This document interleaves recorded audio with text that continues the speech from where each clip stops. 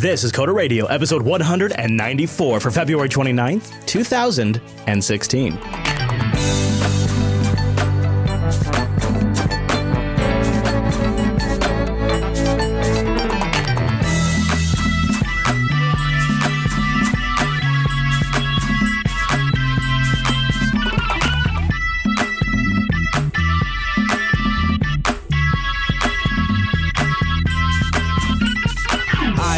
And welcome to Coda Radio, Jupiter Broadcasting's weekly talk show, taking a pragmatic look at the art and business of software development and related technologies. This episode is brought to you by our two fine sponsors, DigitalOcean and Linux Academy. I'll tell you more about those great sponsors as this here show goes on. My name is Chris, and unfortunately, our great, valiant host established on the East Coast is not joining us this week. No, folks. Mr. Dominic is out sick, and... Inappropriate? It would be inappropriate for me to tell you why, but I'll just say it's with valid reason that he couldn't make it today's episode. And he wanted to.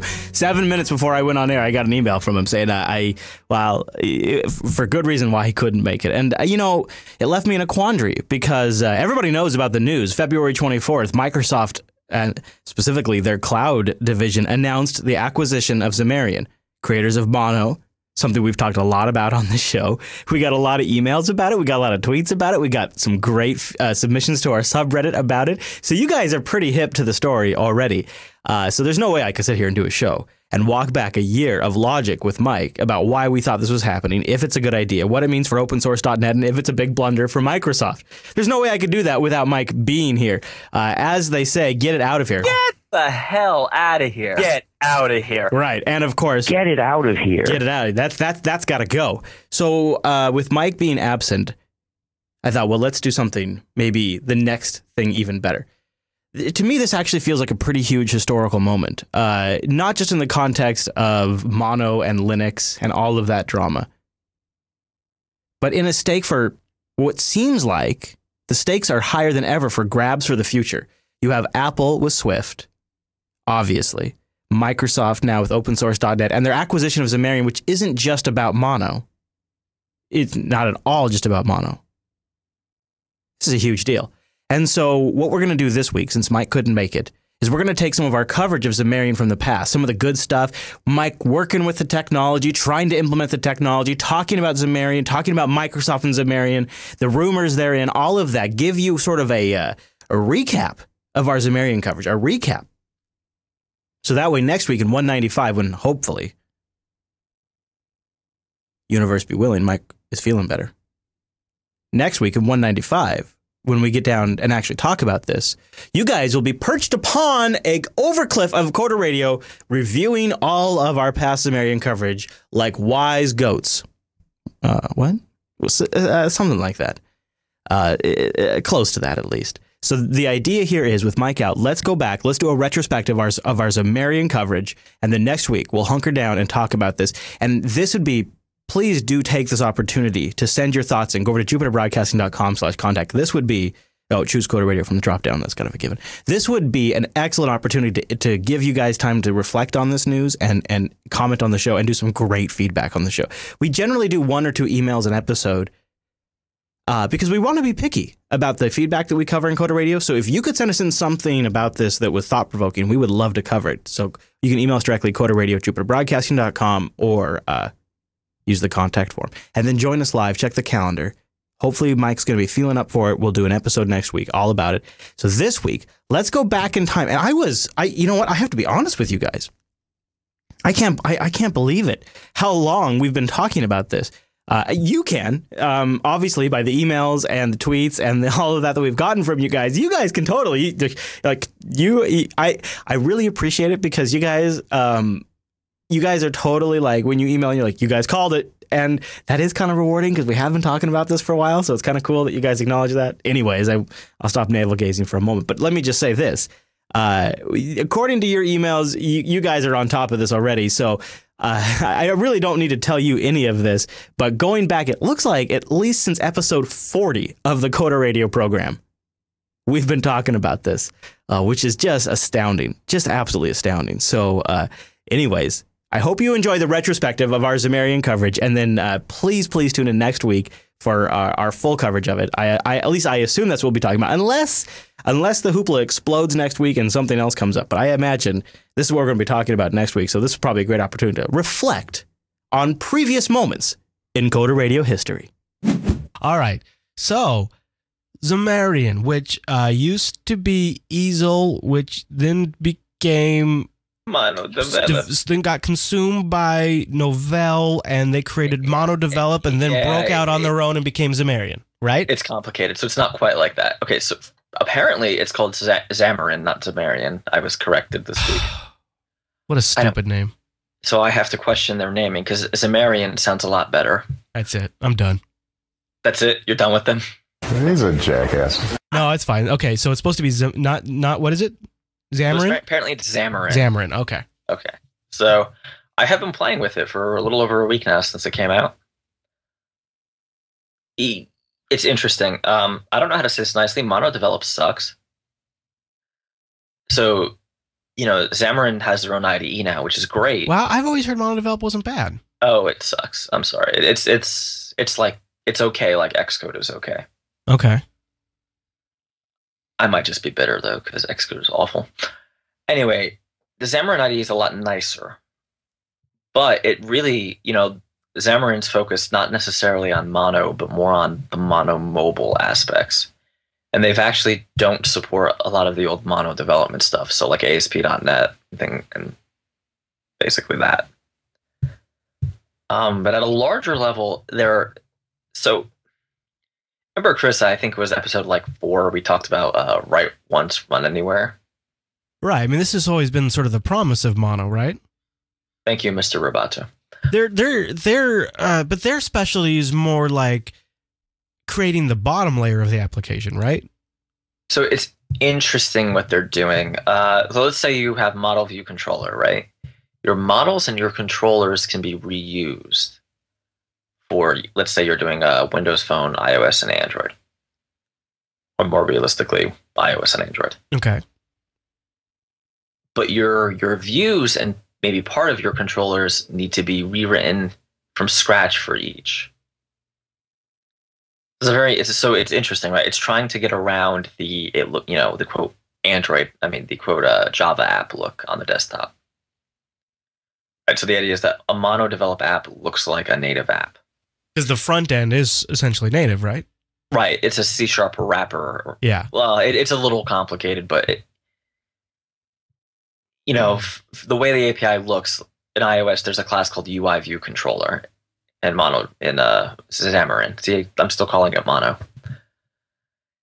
which is great. Is MonoDevelop dead now? No, I think they're just separate now. Okay. Yeah. Which is a shame because this is a much better IDE. Why would I want? Now, this is an honest question. I'm not trying to be stupid, but why would I want this over just using the tools available to develop for iOS? Is it just so that way I could leverage? This is where I got a little lost. So one thing is, I generally work on a Mac, so having their IDE was great. But this only works on a Mac, right? But they have a Visual Studio plugin. So they've always had the Visual Studio plugin. The Mac IDE is new, and I think it runs on Linux, but I'm not sure. I know the chat room says it doesn't. Oh, so it's Mac only. Yeah. Okay, but the IDE aside, right? Because that's not a huge deal. Most people, I get the sense most people using this are actually developing in Visual Studio. Okay. I'm not a huge .NET guy. I've certainly done some .NET. I recently shipped a project for the Windows Store. But I'm more than comfortable in Objective-C as well in Java. So I kind of had to ask myself, why would I either recommend this to someone when there is a licensing fee, or pick this for myself? This, to me, I'm looking at the price. So their Enterprise Edition is almost $2,000. And to be fair, though, most people are going to be fine with the Indie Edition if they're just a small-time client, and the Business Edition will do it for it's $1,000 off the top, whatever you're going to charge for consulting, or on top of that, I should say. Yeah, it's expensive, right? Yeah, and I just think that what this to me sounds like is this is targeted at Windows developers who want to move their iOS app. They want to take their app and move it over to iOS, right? Yeah, and I don't want to hit this too hard, but I get the sense it's targeted at people who've been in the .NET space for a while and are trying to move into something more, hip. They're jumping ship and they need a bridge. And they need a bridge, or maybe they're not necessarily jumping ship, but they, Objective-C is very foreign to them. Right. And while you're at it, you may as well get Android support. The problem I have is that, in theory, it's great. I mean, it's a good idea, right? The bottom layers of your app, so to speak, can be shared because the business logic is business logic is business logic, right? I mean, it's, it's not a big deal. No, it's just business. Interacting with the server, fine. But then you have to rewrite all your views. And at least my experience writing mobile apps, especially on iOS, has been a lot of your QA issues and a lot of your time actually goes on that view layer. And that's where a lot of the cost goes. So you're duplicating that for two platforms. Now, if you're writing an app that's not super designed or doesn't have a lot of design or skeuomorphism going on, maybe it's not so bad, but I'm just thinking that's a lot. Yeah. So you're now, this is not necessarily a bad thing, but what you're kind of saying there is this isn't really saving you on the part that takes the most time and energy. It's like you're able to, you can build the business end of it, and that is, great, but honestly, not as much work typically as the front end. In my experience, that's true. Right. I mean, gosh, I'm probably going to get a lot of hate for this, but the Xamarin guys remind me of the classic problem that we seem to have in open source, and that was their roots. They're no longer really so much, but I mean, I don't know what the licenses are. Yeah, so that's another interesting point. Not to sidetrack you, but so the Xamarin IDE is built on the mono-developed core, right? But they're very quick to say, "Oh, but don't worry, we built all the important parts." Yeah. So they're very. It's really an interesting idea. I think for certain elements of the Mac development community, open source has a real stigma. There's sort of an anti-source. Really? Most Mac developers I work with. I'm not saying they won't take advantage of open source and use it, but I would say that free software has a stigma. What was that editor, the Mac editor that went open source, and just about every big Mac head had a total kitten over it because, oh my God, it went open source, it's the end of the world. What was that? TextMate 2. Yeah. You see, TextMate 1. They hate open source. They loved it. I mean, he got a beautiful write-up in ours. I hated it. So my point is, though, open source is the most important part. These guys who come from an open source heritage, one of the classic problems is they really get off on infrastructure. Infrastructure this, infrastructure that, infrastructure. Right. So they have built the tool so that you can build your own ultimate portable infrastructure. And that is a needed market, but it seems like the reality is, if I was going to build an iOS app, I would just, I don't know why. If I'm only building for iOS, there really seems no point in using this. And if I'm only building for Android, there really seems no point in using this. Okay, so this is where it gets a little messy, right? That was my question. But, originally I saw this not as a tool for first-party development, but as for consulting. Because a lot of people call me and their budgets aren't quite where they need to be, right? So you need to, I'm sure you've had this in sysadmin too. And a lot of the times it ends up being that we go with something like PhoneGap, to kind of get into their range. At first, I was hoping this would be a faster PhoneGap, right?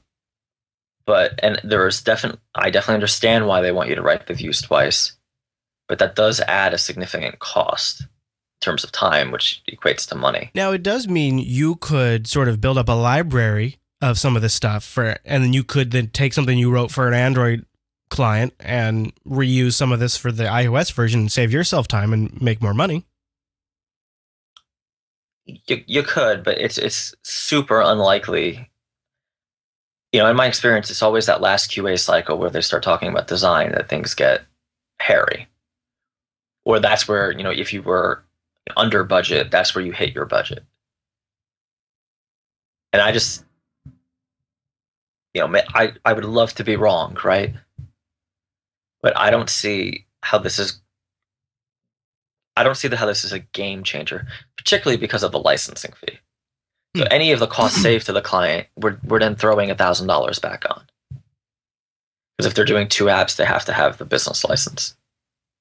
So I think this is interesting because it's a great idea, and if I was shipping an app that I wanted to be cross-platform, and for whatever reason I didn't want to go the HTML5 route, like a game, like a video game. Yeah. Well, so okay, it gets weirder, Chris.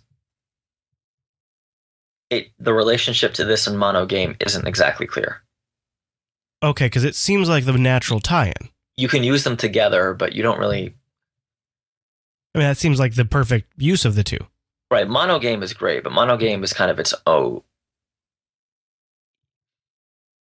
Mono Game's kind of its own beast, right? Yeah.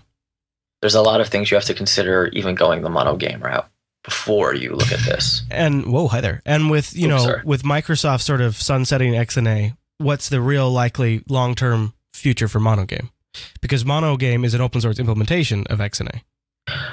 Well, I think Mono Game's doing just fine. I mean, I'm following them on GitHub, and I'm constantly getting I don't. But I mean, do you think 3 years from now people are going to create new games using Mono Game when the? I think Mono Game is either going to go away, but I think more likely it's going to evolve out of its baby XNA or its XNA 2.0. Come in, yeah. And it's going to be its own thing, and XNA is going to be a distant memory. That'd be interesting. Or it'll fade because they have to, right? And looking, kind of following what they're doing, they kind of are doing their own thing now. Like they're not so worried about being XNA plus. Okay, that's cool. I love they got Ouya support listed. Yeah, that's what I'm saying. They're going in directions that certainly complicate the framework, though, right? What I think is interesting about what Xamarin's doing is how aggressively they're going after the Mac market. So Miguel has come out and said, "Oh, I'm a Mac user. I've switched to hey everybody, I switched to the Mac. Yeah. You all should know this." Of course, he did it years ago. In fact, remember there's just a hoopla not too long ago, and it was right in there. He was a Mac user. Why he didn't like the Linux desktop anymore. I think. But they're also buying ads on a lot of Mac publications like daringfireball.net. So they bought, and here's their ad read. Xamarin blends the iOS and C# world together in only a way that seasoned iOS developers accept. Raw access to every iOS API combined with all of C#'s great features and functional style programming, language integrated query, and seamless processing of XML, JSON, and web services. And that's sort of their I think the key words in that pitch are seasoned iOS developers, raw access to every iOS API, right? And I think that I think those are sort of like the key points they want to hit on in this what is really a 1-paragraph sales pitch that they probably paid $6,500 for. What? It's I don't know how closely you follow iOS developer publications. Not very. There is one language iOS devs, exception of me and a few others, really don't like. That language would be Java. So one of the reasons you sometimes from indie developers won't see them go to Android, or like Marco Arment did, will just contract out the Android version, is because they just don't want to deal with it. And that's fair enough. I have to say, when I left my early job working Java and freaking Eclipse all day, I did not want to write any more Java for a while. Well, is this maybe the opposite then? Is this for iOS developers who want to abandon ship and move over to Android? No, I'm sorry, you can't ship a product like Xamarin without getting iOS on board. Right, but I mean, let's be honest, Android's kind of blowing up. I mean, maybe people want to move their iOS apps over. Android's blowing up, but I mean, very anecdotally, because I haven't done a study, but I can only tell you what I've seen in the last year or 2 years, 3 years, 4 years. When someone comes to me with a budget for an iOS project, they're far closer to being reasonable than they are with Android. And what do you mean in terms of cost? In terms of cost, in terms of, they're hiring a designer. When they go for iOS, they've really got a nice tier designer. Well, I mean, that's all going to change with time, right? Don't you think? Maybe. I mean, I think sure it will get better. Like, did you see this post from the Pocket Cast guys that was linked to us on Google Plus? Where basically, yeah, and their post makes a lot of sense because why the hell would they want to compete with Apple? Right, but they're saying we're seeing 4x the sales rate on Android than we are, and of course that makes sense. There's a very competitive podcast client market on iOS, and plus Apple has their own, and Listen's dead on Android. But I that is not the first post I've seen where they've said we're seeing 4x, 5x. There was another blog post recently that says we release on Android first because we have more sales there now. So you're conflating a few things, though, right? So the developers often see the next trend before the biz devs and investors do. Sure. A lot of these folks are just throwing money into iOS and are just throwing money into tablet apps. So Android definitely has room to grow. But if Xamarin didn't get some serious iOS support, iOS and Mac developer support, it wasn't going to go anywhere. Android wouldn't be enough because a lot of iOS developers who are contractors, do moonlight as Android developers. I mean, basically that's what I do, right? I do mostly Mac and iOS now with some, although Chris, to be honest, HTML5 has been blowing up. We should talk about it. It's what your most recent couple of gigs have been all about, right? Well, I mean, so it's interesting. I've been writing a lot of native components with tying into HTML5. But yeah, HTML5 has certainly grown for me. It's definitely grown faster than native Android did. Oh, that's interesting. Well, I mean, yeah. I guess I'm pleased because then everybody gets to have fun, right? Yeah, I mean, listen, I can type, input type equals date, and it just does it for me now. When, 10 months ago, that wasn't the case, right? You needed a crazy PhoneGap plugin to do that. So I'm very happy with the way things have gone with WebKit. And I say WebKit in particular because, use WebKit. Microsoft has just sent us an email and said that they feel like you should check out Internet Explorer for mobile, and they would appreciate it if maybe you could reconsider. If I would just stop doing TAC WebKit, even when it doesn't need it, just kind of I would just throw it everywhere. Right. I don't actually do that. People who are going to rage me out in the emails. So, no. Any kind of wrap thoughts to just sort of wrap up the Xamarin? Yeah, I don't mean to poo-poo it. I think it's an interesting idea. Architecturally, it is a great way to develop an app. But to pitch it to a client versus HTML5, when they don't have a budget is going to be hard. Or if they do have a budget, they really are interested in the best user experience, pitching this versus double native, so native on each platform, is also questionable to me. Yeah. So I'm trying to see, maybe if you're developing an indie app for yourself and you're going to sell it, yeah, maybe that would make a lot of sense, because then the indie license is only $300 instead of $1,000. Yeah, their prices are a little high for the bigger stuff, but for the average Joe, I guess it's not too prohibitive. I mean, to their credit, their prices used to be higher and used to be able to not start for free. Now they're letting you start for free. So, or you kind of could start for free before. One other key that we haven't discussed, maybe we'll discuss it next week, is Mono Mac, which they're pushing pretty hard. Which I think is a non-starter, but yeah, I mean, whatever. If you're writing a Mac app and you're going to put it on the Mac App Store and you're not writing it in Cocoa, I'd be curious if people think I'm wrong, but it seems to me possibly Mono. I mean, with HTML5 taking off and all this kind of stuff, maybe they're trying to solve last year's problem.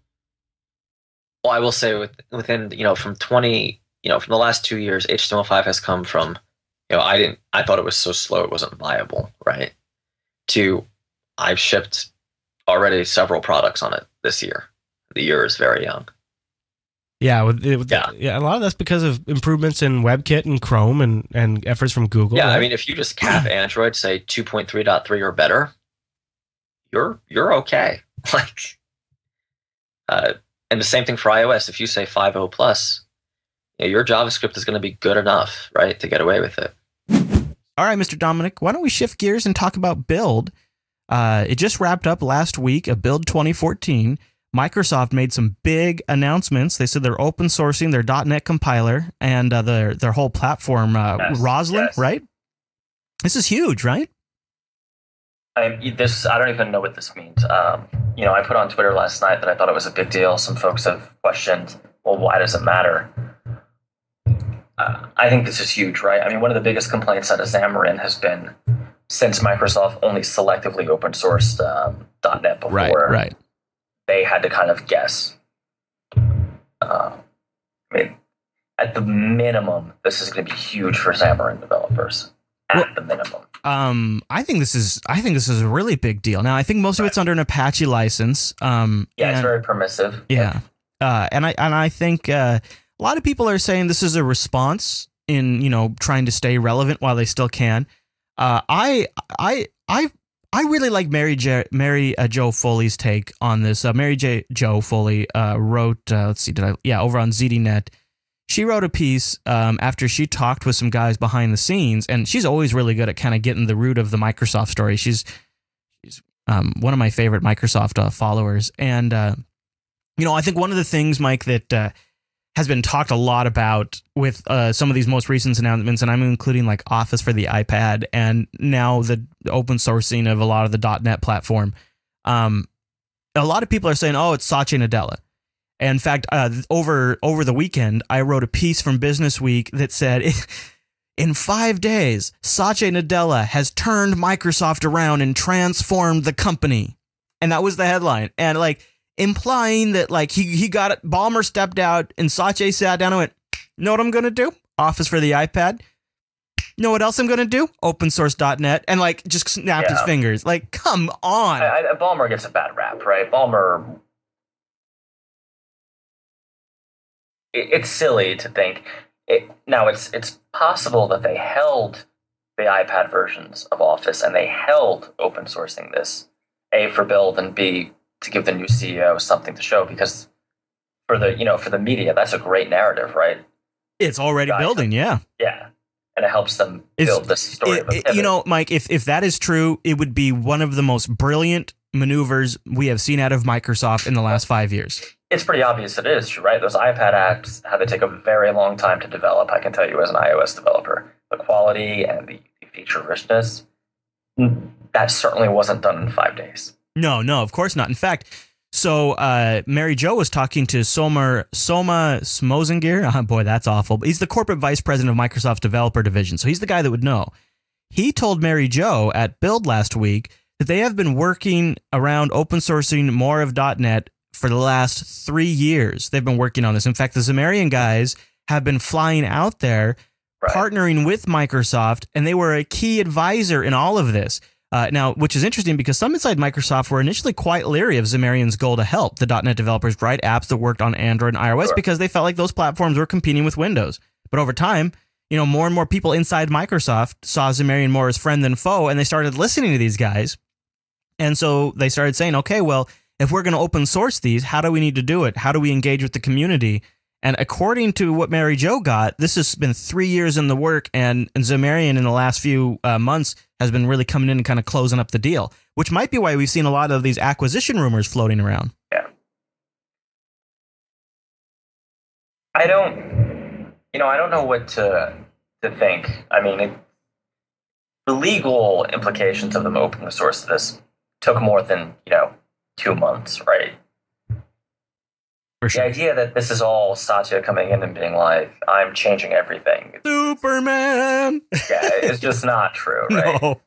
I mean, we're not going to see what his policies are for at least another 3 This is the litmus test for actual journalists versus the armchair journalists. Like when you see him writing these Satya's changed the company in 5 days headlines, add that one to your armchair journalist list. You know what he's probably changed? He's probably changed his office, I'm sure, quite a bit. And he's probably maybe changed a few cultural things. I wouldn't be surprised if some of the recent Azure price adjustments weren't, coming from his office. Well, but he was also the head of Azure. Exactly. So certainly, and maybe changing the name from Windows Azure to Microsoft Azure. I could see that too. But even that, because again, they've had so many problems with names. Yeah. There had to be some sort of legal review. Right. Yeah. I don't Well, the chat room thinks this is Microsoft taking on Java. The chat room says that with them open sourcing C#, it's a full-on shot at Java, and some people in the chat room are speculating that this is going to eventually this is going to leave Java in the dust. Well, so that's interesting. I mean, I'm a fairly notorious Java fan, and I would say that there are a number of things in C# that are frankly better. The idea that someone else would take C# other than Xamarin and do an implementation that could compete with Java is, I'm trying to think of who would want to do it. Unless Xamarin decided to get into the whole full stack and offer like a web services and ASP.NET equivalent, which is also open source, so I guess they could at this point. Yeah. But the mono runtime has never been great. Yeah, I think this is a pretty big deal, and it's part of an overall. I think what they're trying to do is, I think Microsoft is actually fully come to terms with, all right, we de-emphasize the individual platforms, we emphasize the infrastructure, the back-end services, and .NET plays into that. They created the .NET Foundation as part of all of this to foster open development and collaboration with the community. That seems like a really big deal. This is a serious commitment on their part. It's maybe not my favorite license in the world, but it's a real license that people can use. It's not some made up thing. So it's interesting because I released my open source under Apache 2. What's your issue with Apache 2? I probably, I'm not a big licenses person to begin with. Here, I usually fall into the camp of stuff. Either is usually BSD licensed, which is close to Apache, or GPL. That's pretty similar. Yeah, or GPL. And it just depends on what it is and what license is best for it. So I think that makes sense. I mean, if you look at it, and from my perspective, I'm usually open sourcing little toolkits, little utility kits that I've used that I use in sometimes CodeJournal or other internal projects, or stuff I just do on the weekends to use in client projects later. I've watched GPL. So I had an old friend who had a really great product for schools that was GPL. He had somebody come along and take it up. And they did some really cool work with it and really impressed upon it. But, they built 20% of their solution on top of his whole stack. And they kind of put him out of business. But because of the GPL, he was able to get that code back, make his project and product better. And, he was able to sort of have a rebound and also then built out his own new niche. He sort of pivoted and created a new niche using some of their improvements. And I watched him go on this yo-yo cycle of like, oh man, I'm devastated. They just took my own code and just put me out of business. Oh wait, I'm benefiting from them modifying my code. Now I have a new market opportunity. And he sort of came back. Like it was like a comeback scenario. And I thought, wow, it sort of saved him that he got that code back when he put it out there like that. And so I can see, there's good uses for all different types of licenses. And I think that the fact that it's not some sort of Microsoft shared code license. Yeah, I mean, that would be a non-starter right for me. Yeah, exactly. That's the deal breaker, and it's not that. It's a serious commitment, and that's what I get from it. I mean, I'm gonna alienate some people here, but even the Ubuntu contributors thing makes me a little right. Yeah, uneasy. The CLA is, it's very controversial. Hold that thought right there. I'm going to thank DigitalOcean for a second, because now that I think about it, Mike, it's pathetically almost gotten to the point where what I need more than anything else is Chrome on any desktop. And if I couldn't use Linux, with Chrome, I might have to switch. Before we go into that, and then also we have a lot more coming up. This is a packed episode. This is the first topic. So let me tell you about DigitalOcean. Use the promo code CODERDIGITAL. And get yourself a $10 credit over at DigitalOcean. Man, the world's #2 hosting provider now. That is amazing to watch them grow. And there's rumors about a new data center opening soon. I'm sure I'll tell you about that when we hear more. New Jersey. I don't think it's New Jersey. I think it's more like India. But we'll wait and see. For all your Bruce Springsteen and Bon Jovi hosting needs. It would be very convenient for Mike. So just think about it, DigitalOcean. It could be big. So what is DigitalOcean? It's your way to go spin up a machine on demand that is super fast, a great value, and really easy to manage, but not dumbed down. It's very clever in the way they've actually designed the interface. And man, does it work great. Use the promo code CODERDIGITAL to get a $10 credit. You can get started in less than 55 seconds, and pricing plans start at only $5 a month. You can get 512 megabytes of RAM for that. A 20 gigabyte SSD, because they're all SSDs. It just goes up from there. A blazing fast CPU and a terabyte of transfer. And DigitalOcean has data center locations in New York, San Francisco, Singapore, Amsterdam, London, Toronto, Germany, and who knows, a new one may be coming soon. But it's that interface. I'm not going to lie. When I first heard about DigitalOcean, everything besides the interface impressed me. Linux, KVM, SSDs, 40 gigabit E connections out to the entire world, great locations for the data center, unbelievable price. Okay, that's all pretty good. Then I started spinning up my first droplet. Then I became a basically, if I could marry and have DigitalOcean's child, I would. It would be a beautiful droplet human hybrid, and I would be proud of that. Because that interface is that good. I'm committed to that interface. That's how good that is. That's a good interface. It's really good. And they have a straightforward API. So if you don't want to use the interface, you can write some code to do some stuff or take advantage of a lot of code that already exists. Or just sort of be like a consumer of it on the front end. You choose your distro, and they have Ubuntu, CentOS, Debian, Fedora, CoreOS, or FreeBizzle. And then you can use their API sort of not even really intending to, because they will use it to deploy applications or entire stacks for you. I want to emphasize that if you're going to be deploying software in Docker, I want you to seriously consider starting with DigitalOcean's base Ubuntu 14.04 Docker image. It has prerequisite software preloaded for you. It's pulling Docker from the official Docker repos and not from the Ubuntu repos, which is a common mistake. They've integrated the GPG signatures from Docker, so you make sure you're getting the right stuff. Future updates come right from upstream, the way Docker wants you to get them. But the best part is, if you need to just sort of go back to basics, one click, it resets the machine right back, Ubuntu base, Docker, all that stuff. I did a Docker Nginx base, but you can mess around with this stuff.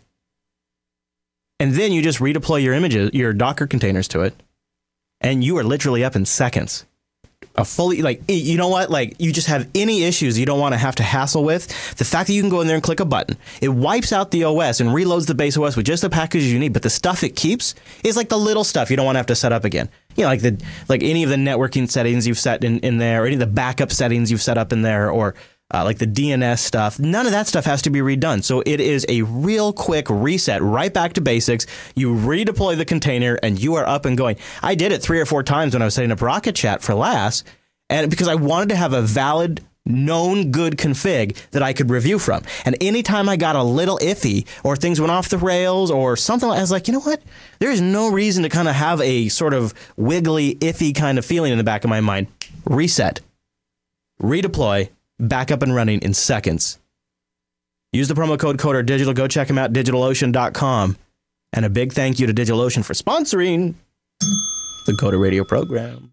All right, Mike. So I almost feel like we've been accidentally building to this topic over like the last 3 weeks. So we talked maybe even the last 4 weeks, because first we talked about Material and what Google's trying to do with design and how Material's sort of their attempt to kind of make Android have a unified look that works in multiple different form factors. Then we talked about building interfaces and the tools that are available for that and how much they suck.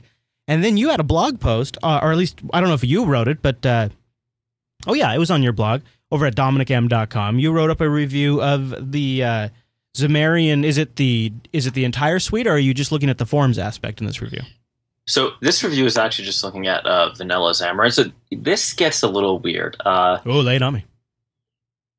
Xamarin has 2 very different offerings.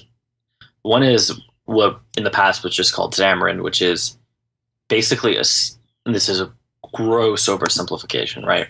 But basically a C# wrapper around native iOS and native Android APIs. And that one, we were talking about the user interface tools before. That one actually uses the storyboard files out of iOS and uses the same Android layout files. Very much just say, do you know C#? Do you want to do mobile? Let's do it, right? Some limited code sharing, but not a ton using classic Xamarin. Then there's this new offering called Xamarin Forms, which is totally different. Okay. This review is only of Xamarin, and the reason for that is Xamarin Forms is incredibly new. Okay. That makes sense. And I am doing some work with it, but, I mean, just kind of a full disclosure thing. It's so new that when you're working with it, you're talking to the developers working on it kind of thing. Okay. And they're saying there's things that they haven't finished yet, there's stuff like that. Xamarin Forms is certainly not something you're going to want to ship in your enterprise unless it's like a Skunkworks project just yet. Well, I'm kind of, in a way, I feel like maybe this is an opportunity. I'm curious to hear what you have to say about it because I think being just fully honest with you is I hold multi-level biases towards Xamarin, and I think kind of some of that comes from like real basic, where I've seen like, yes, we can create something that's not from the native SDK and IDE, and we'll build it out into a binary that you can drop on that platform. It'll be just like it made it in Xcode, just like that, only not quite. And then you go to actually use it, and it's crap. So I've got like this bias towards these. Build it in the this completely foreign language, so in this case maybe, and I could be completely misunderstanding, but you write something in C#, but the target platform they expect you on that platform to use, the target language is Objective-C. So you're not it's almost like you're sneaky. You're getting away with something a little bit. You're sneaking it past the cops and submitting this app that you made with the outlaw development environment. I'm kind of exaggerating the bias, but that's what I conjure up when I think of Xamarin. I mean, I am right on the hater train with you, and software written in Real Basic, software written in even some of the old Java GUI kits were terrible, right? Yeah, one might argue that Java FX is also terrible. Oh, but so the road to Xamarin. I mean, we've been doing Xamarin for actually several months now. And the road to Xamarin was kind of, Chris, do you remember dating in high school? Yeah. It started with a little bit of a look in a hallway. Yeah. Maybe a quick chat at a locker. You know what I'm talking about. Yeah, I dialed in that the band geeks were definitely the low-hanging fruit for a computer nerd. What? No, I mean, but band girls need love too, man. It's not a disservice. I was answering a market need. What? Come on. The true capitalist. Anyway, my point is this has been something of a long flirtation. Yeah. And it's why, some of the folks writing in, I won't say complaining, but I will say bitching, that we haven't covered any technical tools was because I wasn't sure that I wanted to discuss Xamarin, because I know sometimes people take everything I discuss as like a super endorsement and kind of get pissed off when it doesn't work out for them. So I kind of played it cool, right? You wanted to kind of... Well, I wanted to be sure I liked it. Yeah. Yeah. So Xamarin is a tool that solves a problem. Now, the problem we've been having is we get lots of people who call and say, hey, Fingertip, we want an app, we want it on both platforms. We really don't have the budget, right? Now, we flirted with various HTML5 solutions. We've done projects, we've shipped successful projects in various HTML5 solutions. But there's just something about the HTML5 solutions that never really satisfied me. Mm-hmm. I mean, the one that you probably heard of the most is PhoneGap, and PhoneGap is not something we recommend. It's just not good, right? When you're doing a PhoneGap project, you're shooting for almost okay. Like, that's the top you're going to get. Titanium is better. The folks over at Telerik have something that's pretty interesting. But again, when we tried it out, it was very immature. So I've always, so we have a market problem of people want dual platform apps, right? And I'm using the phrase dual platform rather than cross intentionally. So by dual, do you mean iOS and Android? So not like iOS and web or Android and web? No. That's a little depressing, but okay. Well, to be fair though, right, your mileage may vary. I mean, Fingertip Tech has a reputation for mobile solutions. True, right, right. Yeah. We haven't done, we've done a lot of web work, but a lot of it's of that silent subcontracting kind of crap where we can't show it. So. Right, no, that makes sense. You're known, you kind of got a reputation for that particular area, so that's... In fact, I can't tell you how many times another vendor's ended up doing the web application just because our customer didn't know we did it. Right, yeah, yep. Yeah. So, I mean, there is a level of self-selectingness to this, where if you're in a general interactive agency or web development company, Xamarin probably doesn't make a lot of sense for you, right? I mean, if you're a pure HTML5 shop, Xamarin is probably not the way to go. Sure. So anyway, we have this problem where we have, we've also been getting a lot more, let's say, line of business type work rather than consumer. or maybe it's consumer, but it's consumer for one specific industry, right? It's like prosumer kind of stuff. Okay. Where you're not so worried about gradients of wood, which thank God Apple killed on iOS 7. And you're not really shooting for the TechCrunch reading crowd, right? Right. You're shooting more for, we're in this trade and all my guys need to carry this and do their job. It needs to be functional, It needs to be on both platforms. Yeah. And this is my budget. Okay. So double native is incredibly expensive, right? And there's this, in my mind, this fallacy of, the development cost in double native is expensive. It is. But if you're doing two totally native code bases separate, the big cost is going to be that maintenance cost, right? You have to maintain both platforms totally independently of each other. So we got into a way of, we have this certain class of customer. Now we still offer native development. There's still a lot of customers who take us up on native development. But we have this certain group of customers, for very good business reasons, right? Because of what they're doing, need a dual platform, somewhat more cost-sensitive solution. That's where Xamarin kind of comes in. And I would imagine, too, oftentimes this is probably something that ties into maybe something that's a specific application that's unique to their industry, or something that's semi-common, like a Salesforce backend or something like that. That we're not cloning Instagram and Xamarin. Right. It's stuff that, like, there's some database stuff you're going to have to be able to do, right? That kind of thing. Whatever. A lot of it's like interacting with their internal service. Yeah. Yeah, their backend, you've got to be able to search something and pull up a result from their database. It's more B2B. I feign to use the word enterprise because these companies aren't, enterprise big, but okay, yeah, it's more business prosumer than consumer. These apps we're doing. Again, not all of them. We still do consumer apps. This is just a growing segment of. Yeah, actually, I mean, I could honestly see pretty easily. Like a lot of this stuff, it's interesting. A lot of our equipment now has an API in a way. So like our mixer and the lights and a few other things can all be controlled. Like they all have APIs available to them, and we could have like a Jupyter Broadcasting automation app that talks to this stuff. And I would maybe in theory be able to have like, modes you go into, last mode, Coder Radio mode, and it would then send like a universal remote. It would probably work just as well too. Right. But and we're not some big enterprise, but that as these technologies kind of just become more common, I could see us wanting to do something like that. Right. And from a cost perspective, some of these companies are actually allowing people to bring their own device rather than purchase, let's say, 200 iPads because it's cheaper, right? You don't have to buy the device. Yeah. The problem is you have to then potentially support Android as well, or vice versa, right? Because let's be honest, a lot of enterprises, at least of the size we're dealing with, are buying cheap Android devices rather than iPads, purely out of a cost-cutting perspective. So I'm going to get into some of the more technical stuff on Xamarin in a minute. I just kind of want to go over the case for it, but there is some code sharing. There are some nice little tricks you can do. So the other argument, the other business case we've been able to make for it is, hey, 200-person company, you're not huge, but you have like a 4-person IT department, right?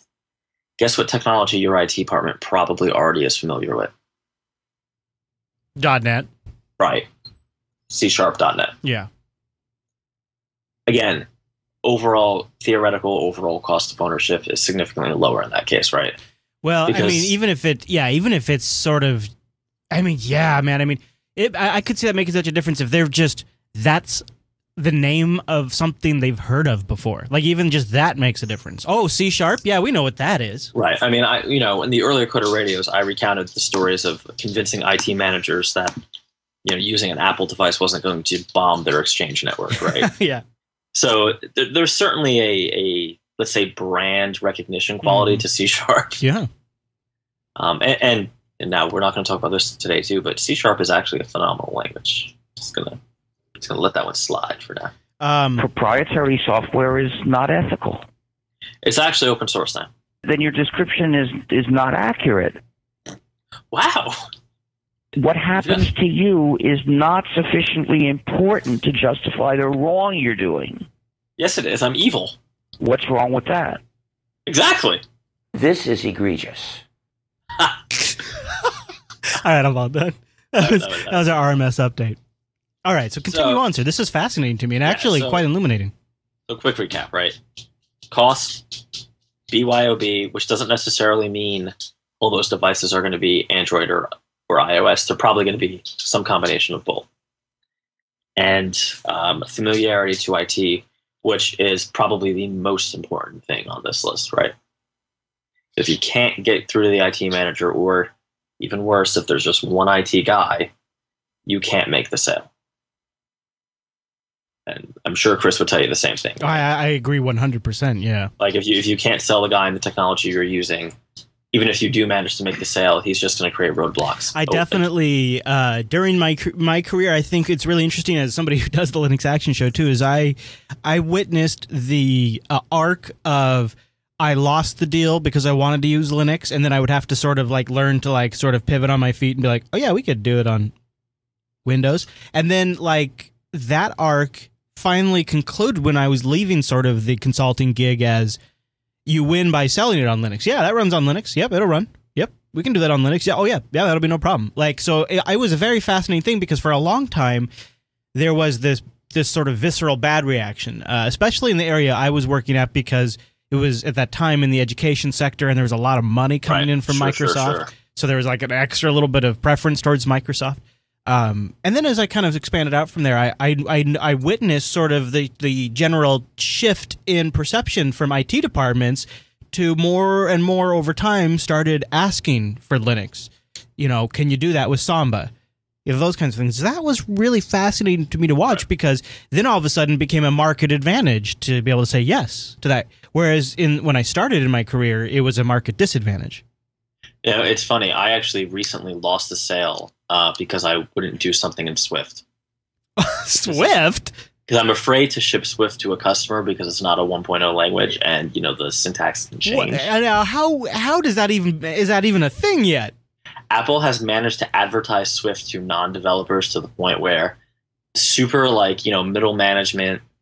You know, I'm the random finance official from this company who's been designated the project manager for their company. It's like, oh, but we need Swift. Someone who considers them like, I'm an iPhone enthusiast. Well, it's funny. Apple has managed to somehow create this sense to non-technical folks that by your app being written in Swift, it will somehow be better. Wow, even though Swift is not finalized as a language in terms of syntax or APIs or anything. You know what that is, right? That is the strength and currency of brand that Apple has. It's horrifying. Like, that's amazing, and it sort of just switches off the critical thinking area of people's brains.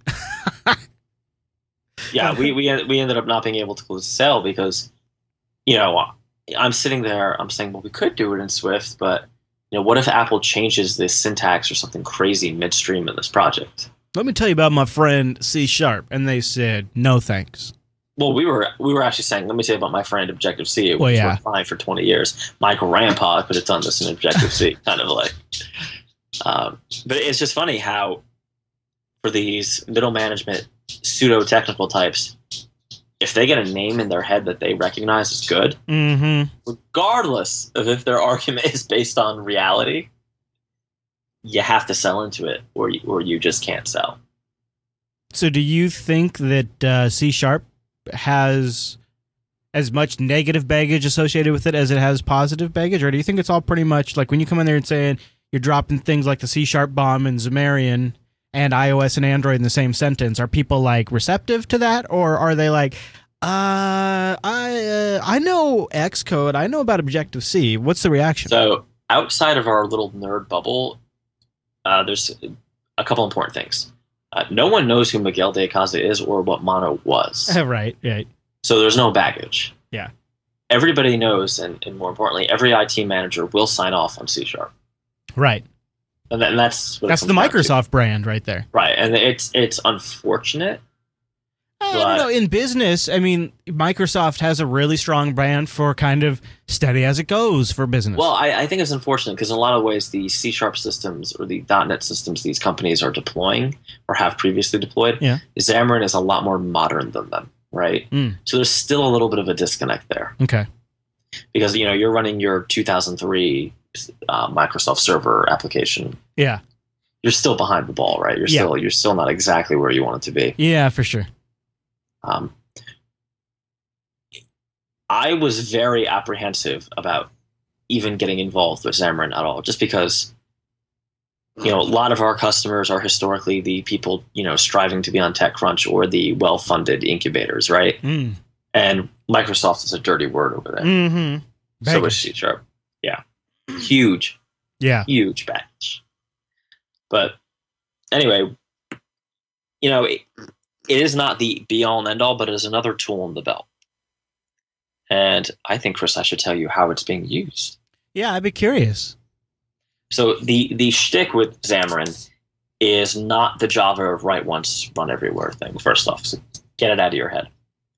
And we're talking about vanilla Xamarin, right? We're not talking about Xamarin Forms just yet. So it is not write once, run everywhere. No.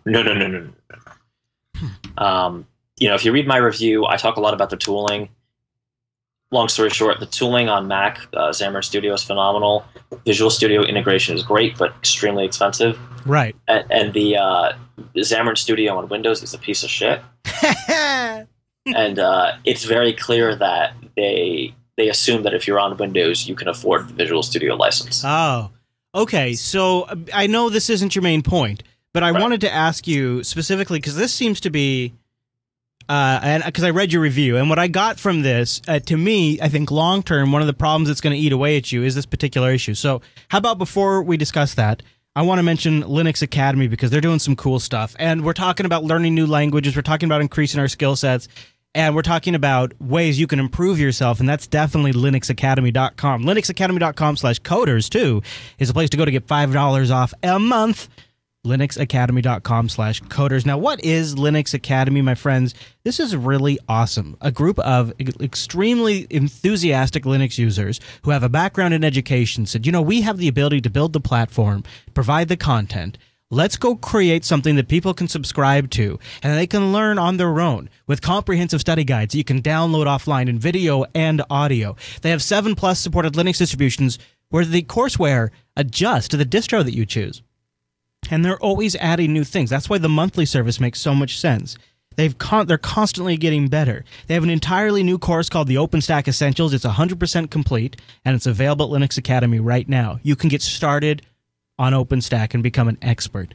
They also have some live sessions as well. So a lot of times they'll have complimentary content that goes with things like these OpenStack courses, where they'll do live Q&As, and you can ask them about that. So you can go directly to the expert, and hey, if you've got something even after you've gone through the courseware that you're still wondering about, they have these sessions available.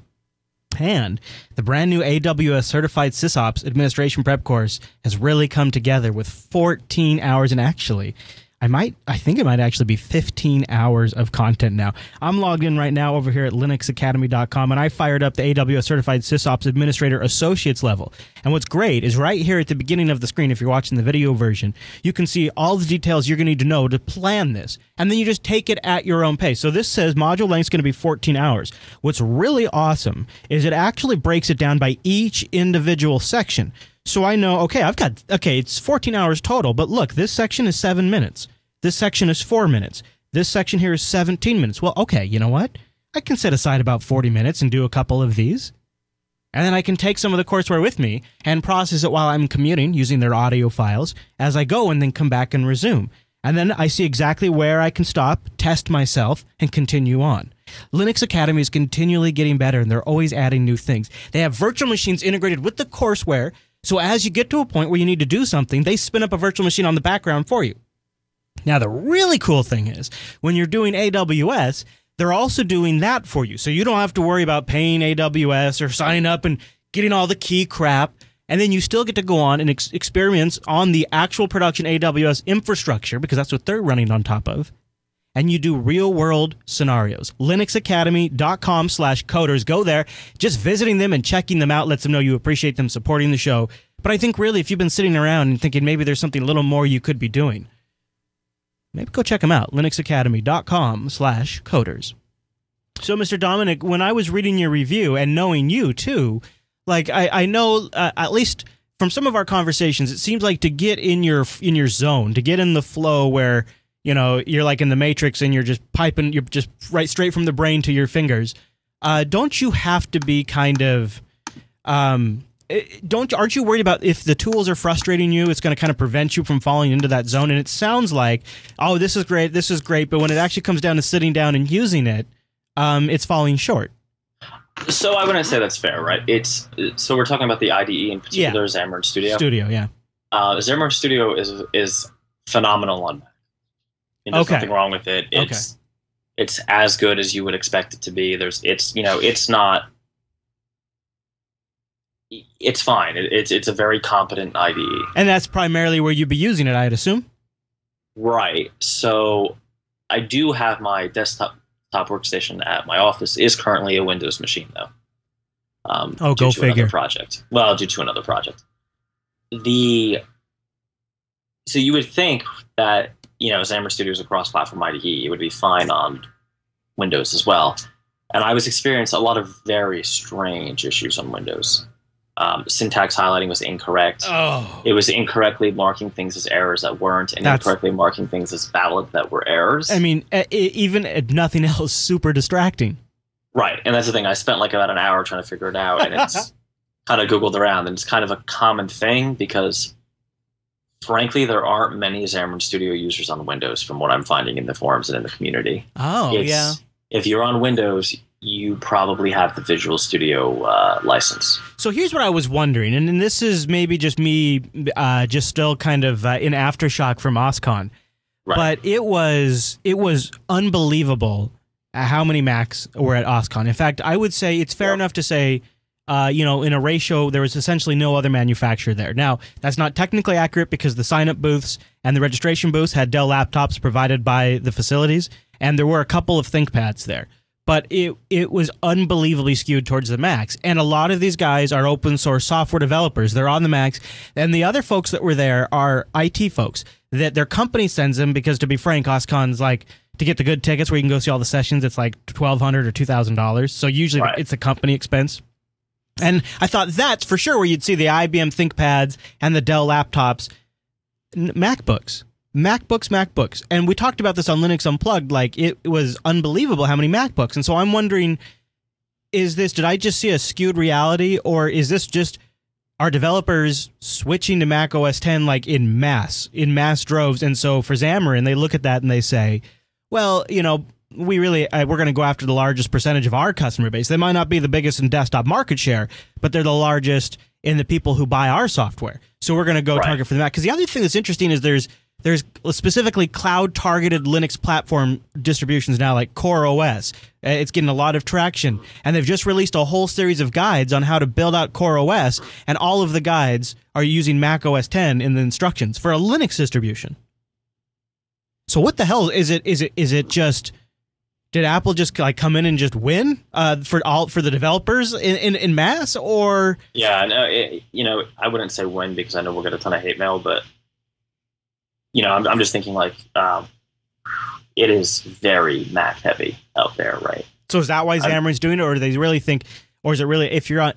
What I guess I'm arguing with is I don't think it's if you're on Windows you would just use Visual Studio. Because I think anybody who's building on something like Xamarin's doing, they want to own that whole experience. They want you to be in their studio. I don't think they do, actually. One of their main features that they're selling to larger companies was the Visual Studio integration. Like if you take a look at their marketing materials, they have so take a look at their pricing page, right?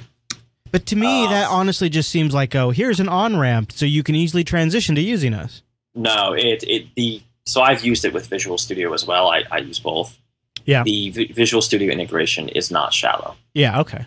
It is fully functional, and if you have a Visual Studio setup, as I know many .NET developers do, where they're hyper-functional. Well, and haven't they had some cooperation with Microsoft on some of that? Yeah. Yeah. So I'm looking at the pricing right now. Yeah, and the per month is a little shady because it's not in fact per month. Yeah, you pay annually, so it's $1,000 a year. Last week they made the indie per month, but so the other problem is like if you are a company who has more than 5 people on payroll, you automatically don't qualify for the indie, which is very annoying. So is Xamarin Studio just mono develop? Is it just they forked it? Okay. Having used the most recent version of MonoDevelop, I can say it's significantly better than that. Yeah, It's a lot of the bugs have been fixed, at least on Macintosh. Okay. So you're looking at $83 a month, which is really what, $1,000 a year per developer per platform. And that gets you email support. It gets you Xamarin Forms, unlimited app sizes. Oh, that's interesting. That's an interesting limitation. And so they will publish. You can publish directly from Xamarin Studio to Play and App Store. They do like. I haven't tried the commercial store publication abilities yet in Xamarin Studio. I'm not sure that I would. That's what they claim, and even the Amazon one. They say. Yeah, there's some sort of integration. That's neat. Yeah, so the pricing rubs me a little bit the wrong way. Yeah, a little high. If not even high, it just. So why would you be using Xamarin and not targeting more than one platform? Right, of course. So why are you charging me per seat per platform? Why not just say it's $2,000 per seat instead of saying it's $1,000 per seat per platform? Yes. Because that was something that, when we did our purchasing, we had multiple calls with a very helpful sales rep from Xamarin. And it was something that I just kept getting tripped up on because, one, I'm not old enough to have paid for software development tools, right? Like, very few people are. It's not very few, but I can't think of too many developers I know, even 5 to 10 years older than me, that have actually paid for tools other than maybe IntelliJ. That's kind of a different thing, right? No, like paying for languages, paying for platforms. Yeah, that kind of died out in the early 90s. I mean, you didn't pay for Java. Do you know what I mean? Like, I'm thinking like the Borland Delphi kind of thing, the old Oracle. I'm not sorry, what am I thinking? Yeah, it's definitely old school. Yeah, it's super old school, and maybe it's just because this is not the type of licensing that I'm used to, that it feels very foreign and very deceptive to me. Well, it would seem to me that if they're going to actually make a product that can do what they claim, then it would probably take a hell of a lot of work. Yeah. So it was interesting though. The reason they say they split it between platforms is some companies don't give all their developers both platforms. They'll just have the shared code base, right, which they use the portable class library thing in .NET, and the one guy who does iOS will have the iOS license, and the other guy will have Android. Oh, okay. It kind of makes sense, but not the way we work over at Fingertip. We're kind of all right. One guy. So at a lot of places, probably you got the Android guys, you got the iOS guys and gals, but at Fingertip, one person could make the Android or the iOS version. More or less. I mean, we have, the biggest separation I'd say is we have server guys who just don't do front end. Nice. But can I be one of those guys? If this podcasting thing doesn't work out, I'll come do that. Ironically, to my knowledge, they're all on Linux. Hey, there you go. And Arch is creeping up at Fingertip. It's very annoying. Okay. Trap where you lose your freedom. Watch out for that Arch, man. Once it gets you, every time someone brings in a Linux machine, I get another Mac just to counterbalance you guys. Right. Yeah, to even it all out. Nice. So you kind of started to talk a little bit. Are you shipping apps now with this? Have you shipped an app to a customer using Xamarin Studio and writing it in C# and deploying it to iOS and Android? And how does that work? So you said you don't write once, and you say you can't write once and then build for either. So are you writing like a core and a top, or? Let's get into that a little bit. Yeah, I'm curious about that. Our quiet but present .NET listeners will know about portable class libraries, right? What is a portable class library? It is basically a fancy way to say this code compiles to the CLR and it is platform neutral, meaning that it can be, you can compile it and then it can compile to like Xamarin, which they call like monotouch.android, monotouch. I think they say Apple or iPhone. I don't remember what the exact extension. It's not super important. But it could also be compiled for Windows. It could also be compiled for WinPhone. It could also be compiled for really anything else that adheres to that PCL specification, right? That CLR deal. Super complicated way to say the code is platform neutral. Now, in that portable class library, you have to be super careful about what assemblies you call in, right? Because once you call in an assembly that doesn't exist on all the platforms you're targeting, you can't compile, which is really obnoxious. Yeah. Because Microsoft has a rich open source tool called NuGet that has very, very, very few things that are compatible like that. Again, this is a side effect of probably Xamarin being new. And, over on the .NET side, the open source culture is kind of in its infancy. So this isn't forcing developing for the common lowest denominator? No, and here's why. So your portable class library would only contain like your database access, your networking access, your sorting. I mean, maybe we should do like a case example, right? Let's say you're doing a taskless app. Everybody understands that, right? It would have your data models. You're dealing with, perhaps sorting your tasks, your algorithms there, dealing with user accounts. As soon as you got into visuals or platform-specific stuff, you would end up writing platform-specific coding in classic Xamarin. For instance, if you had let's say a table view that lists all your tasks, right? So let's say you had a task for today view in this example. You would have two separate classes. One would be UI table view controller, daily tasks. On the Android side, you would have daily task activity. And you'd have to write those two pieces of code quite separately, right? 100% separate. But they would call into the portable class library for the data models, the networking, the database access. And that stuff you can use over and over again. Right, because that stuff is totally platform neutral. Yeah. So, you're making an HTTP GET request.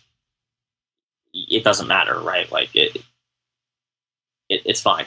Though there is a trick where you have to be careful that you have to watch your threading a little bit. And, there's some things you really have to be, .NET is a big, big space, and you can Google around, try to do something in C# and get a lot of examples that will automatically crash on mobile because they use the main thread. So you have to really buy into the gospel of the await and async await thing in C#, which basically, how can we say this? It does asynchronous operations, but not necessarily networking operations, right? Though it is commonly used for networking. So let's do here's a trivial example, right? That HTTP GET response that I was talking about. That should be an async await task. With opening a file, no matter how small the file, in Xamarin should also be an async await task. Yeah, sure. Which you might not expect it to be, right? Because you could get away with that in native iOS and probably in native Android. Okay. It's just a quirk with the way it works, and you just have to be a little more cognizant as you're going about. Well, to be honest, you shouldn't be doing any of this crap on the main thread anyway. Yeah. But it's less forgiving than certainly native Objective-C is, right? It is far less forgiving. So if you think something should be asynchronous, it probably should. It causes you to really think about how you structure your code, and it forces you to really separate your UI from your business logics. Because anything that's in the UI, you have to write twice. Yes, right. So, there's a common joke with iOS developers that, where's your code? Oh, it's all in the view controller. Which is throw everything in the view controller, right? It's just, we're in the app delegate on a Mac app. Xamarin Classic, at least, will punish you severely for that by making you write everything twice. And therefore debug the same code twice, right? Am I wrong, or can you also make a desktop application with this? Can you use this to make a mono app for? You can use it to make a Mac app. Now there are rumors of a Windows 8 offering coming out. Okay. But the way they've architected this, there is no reason that they couldn't just keep adding platforms, right? But like, say, because I guess what I'm thinking about there is, I like the idea that if we accept the reality that it seems like a lot of companies have decided, all right, we're going to make mobile apps like media streaming and stuff like that. Right. And maybe we'll make a web front end. And then what I'm hoping is if things like this come along and it really makes it possible to create desktop apps too, and if they're writing the UI separately, so it's designed to be a desktop application from a design standpoint, something that facilitates that could at least keep applications coming to the desktop. It's because right now it just seems like all of these companies and developer time and attention is really mobile focused, which it's like we said earlier, it's where the money's at. But I like the idea that at least some of these tools could be repurposed to make desktop applications too. Well, they already are, right? There is Xamarin for Mac. Yeah. I'm not sure that the future of desktop apps isn't like Chrome apps still. I'm not sure how many native desktop apps you're going to have in the future. You might have like a lot of small utility apps for small developers like me, people like that, but you're not going to get, Spotify has a native desktop app on both platforms, but its Chrome app works just fine. Mm-hmm. And I'm not entirely sure that, had Spotify started a few years later, would there be desktop apps? Yeah, that's true. Yeah, I mean, Pandora gets away with it for the most part. Yeah. So anyway, the bottom line is I definitely like Xamarin. I definitely like where it is going. Do you feel like it could give you guys a bit of an edge? Well, I feel like it's a great tool in the toolbox, right? It's just another tool in the tool belt.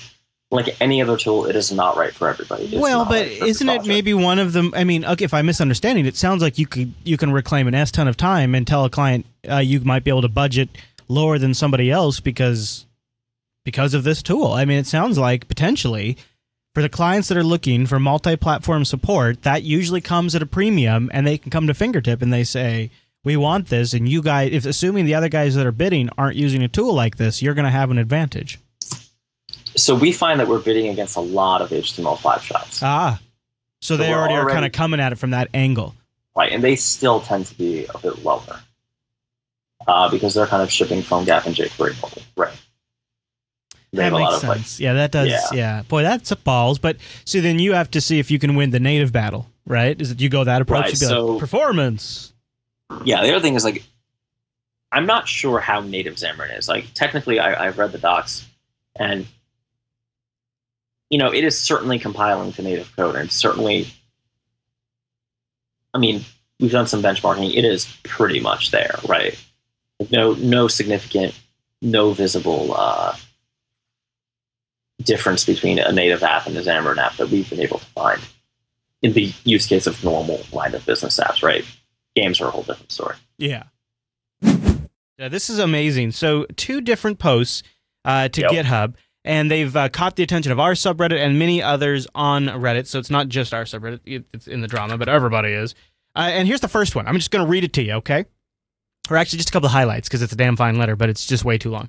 Anonymous writes, of course, just on GitHub, an open letter to Xamarin. Please stop abusing your monopoly. He says, I've been using Xamarin for the past half year, almost full-time, developing an application for both iOS and Android. Everything in this letter is based on my personal experience with this technology, and it goes on for quite a bit, so I extracted a couple of the good bits. Here she says, I'd really like to know what the priority is at Xamarin, because it seems that cool thing to demo is way up high, and working software is hiding way down in the corner somewhere where nobody sees it. I hope that someone at Xamarin is actually reading the error reports that Xamarin Studio generates. Does anyone there actually use Xamarin Studio? Or is it just something you guys sell and never try yourself? Throwing exceptions on undo and save is something no editor should ever do, period. Please stop adding new features and go fix some bugs. There are hundreds of them just in the UI editor alone. And he has a list here, an S-ton of null exceptions at runtime. Save doesn't always work. Undo doesn't always work. Android UI designer sometimes decides to F up the whole design. Then a second post. This one because of GitHub's spam system got pulled down, but I grabbed the Google cache of it so we can still see it, and I have that linked in the show notes. Second post, Xamarin makes me sad, my message to them. Here's the TLDR version. I love C# more than any other language, but Xamarin is horrible. I wish it were Mono, and I wish Mono were never invented. It's a disgrace, completely broken and buggy, and the most broken thing in the entire universe. But I still use it. Why? Because I can write for 2 platforms if it was one. Well, not really, but because I work on small apps. I don't have to write all the business crap twice. That's about as good as Xamarin is, and that's the only thing. They can actually compile plain C#. Hooray! If only the rest of the crap if only the rest of the expensive broken crap actually worked as advertised. If you don't believe me, just go to their bugs and look at their bug tracker and look at the mono release notes. Just look at the list of shiny features. Well, half of that crap is either broken, or was never implemented, or just doesn't work as documented. Everything is just a lie that should make it look good. Xamarin does thousands of things. They release new iOS SDK. the same day Apple releases it. Wow! If only they waited a year and released a working version instead. They make thousands of cool features, but they're all broken. So, I've been using Xamarin a bit, and so there's a few things here. I'm going to, little defense of Xamarin. I have not experienced any iOS 8 issues, anything like that in Xamarin, period. Xamarin.iOS and Xamarin.android are fine. Xamarin.iOS is definitely better by a pretty significant margin. In our testing here, Xamarin.android needs a little more TLC when you're working on it. It's not unusable, but it's you can tell that there's a preference over at Xamarin, right? That there's a little more TLC on the iOS side. But all in all, Xamarin Classic, as we refer to it, is fine. Xamarin Forms is a steaming pile of shit. Wow. We did a POC app for someone, and we ended up totally rewriting it outside of Xamarin Forms. Really? Because there is a memory link in moving from one page to another. Now, before that's so mean to talk about this publicly, people email me. I have been working with Xamarin for almost a month now on this issue, and they have given me the, hey man, we're working on it. But I think it's, as my team has been working nights and weekends to rewrite the app, and we paid thousands of dollars in Xamarin licenses. Right. I'm pretty sure that I would like to see Miguel stay up and his buddy Jason stay up as well. Well, now, but doesn't this get back to, don't you think it's a little cheap to throw around the price? Because doesn't that get back to software pricing and how it's all out of whack anyways? If you buy a broken refrigerator, you are entitled to a refund. If you go to a restaurant and there's glass in your salad, you are entitled to a refund. If you go to a restaurant and your salad's fine, but your soup has a dead roach in it, you are entitled to a refund. Yeah, I suppose so. You see where I'm going with this? Yeah, I do. I follow you. So half, in my opinion, Xamarin Forms is half of the product. Wow. I believe that everyone, because it's part of the value prop, right?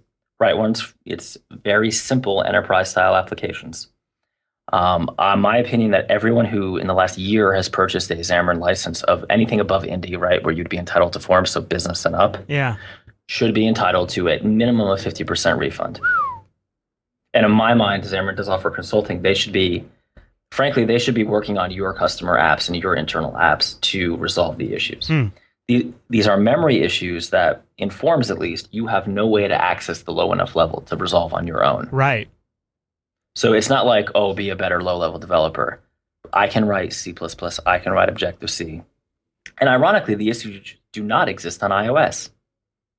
So that goes to show you that, or rather they're not as prevalent and they don't cause crashers on iOS. So again, Xamarin Classic, wonderful tool. I have not experienced really anything negative other than Xamarin Studio on Windows being kind of flaky. Yeah, I've heard that too. It's pretty obvious if you're using Windows, they want you to use Visual Studio. Yeah, exactly. And I guess it works better on Linux and Mac, right? Yeah. Xamarin Forms, well, I don't know that there's a Linux version. Xamarin Forms is wonderful on iOS and totally broken on Android. And it's broken in a very sneaky, memory leaky way where you won't notice till you're at that 80% point and you need to start QAing and putting on polish. Takes a while to sneak up on you, you're saying? Yeah, and let me add some documentation, lest people think I'm cruel. I'm going to point you to the bug where they confirm the issue. Oh, very good. Yeah, okay. I can toss that in the show notes too, so we have that. This is where we get into, in the world of open source software, like if Rails has a bug, in my opinion, nobody has the right to bitch, right? But when you're paying what is a very significant amount of money for developer tools in today's market, right? You just simply cannot tolerate this. Agreed.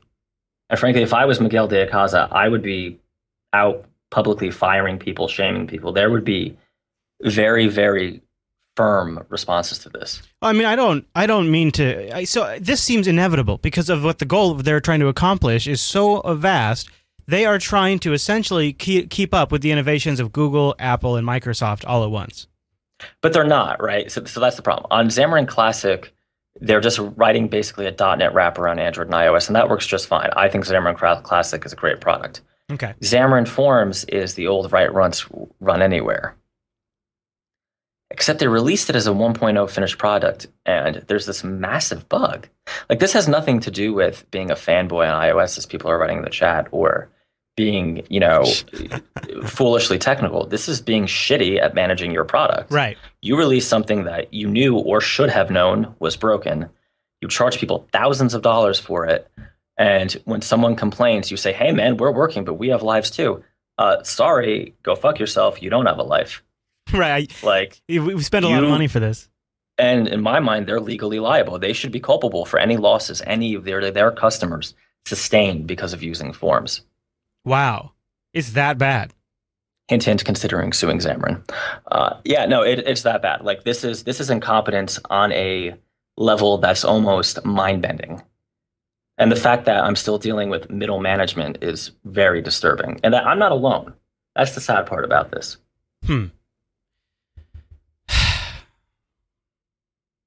So, I mean, I was wondering if maybe we'd read through these reviews, and because to be honest, when I read these people sound like they're being emotional and reactionary. I mean, everything has problems, but it sounds like the problems are severe enough that it causes you not to be able to deliver the product you've been able to you promised the customer. Well, the problems are you were sold something, and as part of the price, you're getting Xamarin Forms, right?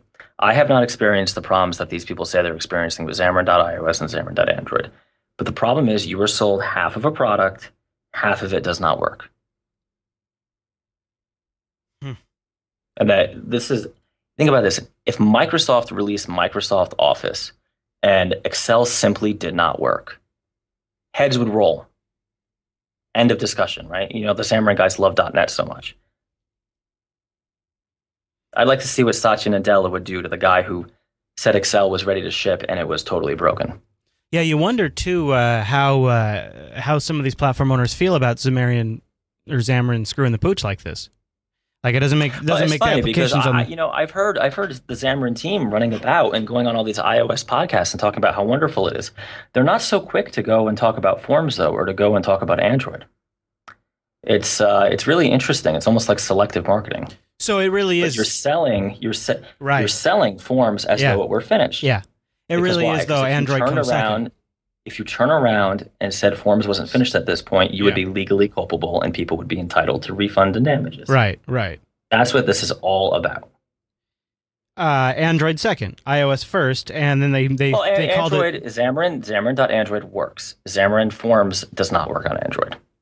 And you could say, oh, well, just don't use Xamarin Forms Pages navigation system. That's the whole point, right? I mean, if you're going to use Xamarin Forms and rewrite native pages, then you might as well just write regular Xamarin or write two native apps at that point. That's a good point. I mean, seriously, at that point, it would turn out better. And you'd have more low-level controls. And you'd have more troubleshooting capabilities. And really, do you want to be tied to... What's really ironic is if you go into this bug tracker, or not ironic, but really indicative of how they think, Android's next on the hit list. I'm sorry, is there one of you? Right. And we have the full tool chain here, so we're getting all these great updates for iOS 8. Yeah, Xamarin Forms and Android is broken. In my mind, if you have a broken product out there, that's a showstopper. Guess what? Maybe you don't get the day one marketing iOS 8 release. You fix the product you already sold to your customers. Right, exactly. That's it. Yeah. You don't worry about, the new page detail view for the iPhone 6 Plus, the new extension stuff in iOS 8. I gotta have it. You do right by your existing customers. And frankly, you should compensate them for their time and their losses. Yeah, I think the problem is they are extremely limited in resources, and it simply comes down to the fact that they're making their money because of iOS. No, their problem is that their management is cowardly. That's their problem. Well, maybe so.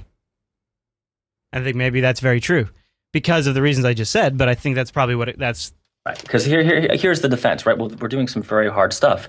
Great, then do it. If being hard is your excuse for shipping a bad product, do it as open source. Don't charge for it. And great, right? Yeah, right. If you're charging, this is a commercial product, that's not an excuse. Because you're not charging $5 a month. You're charging thousands of dollars per person, per seat, per platform, actually. Mike's ready for a lemon law for Xamarin. All right, well, I got I'm ready for some accountability. Instead of going on, Miguel de Casa, you want to come on next week? Instead of going on all the iOS podcasts talking about how excited you are about iOS 8 and about the new iPhones, why don't you talk about how you screwed about 30% of your customers? I would love it if you wanted to come on. That'd be great. And we could have a nice chat. I think the question would really be is, I don't think that's going to fit into the marketing message very much, so I wouldn't be too surprised if that didn't happen. Not exactly the message they want to put out right now.